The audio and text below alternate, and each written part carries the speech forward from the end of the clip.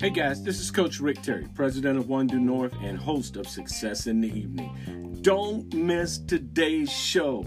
It's going to be powerful. We're going to be talking to our veterans. We're going to be talking to two young and out front leaders who know about overcoming and reaching back to help others. And then we're going to talk with cast members from the upcoming gospel stage play, The Home. In this play are some of the most powerful actresses and actors you'd ever want to see. So don't miss today's show. I guarantee you're going to enjoy it.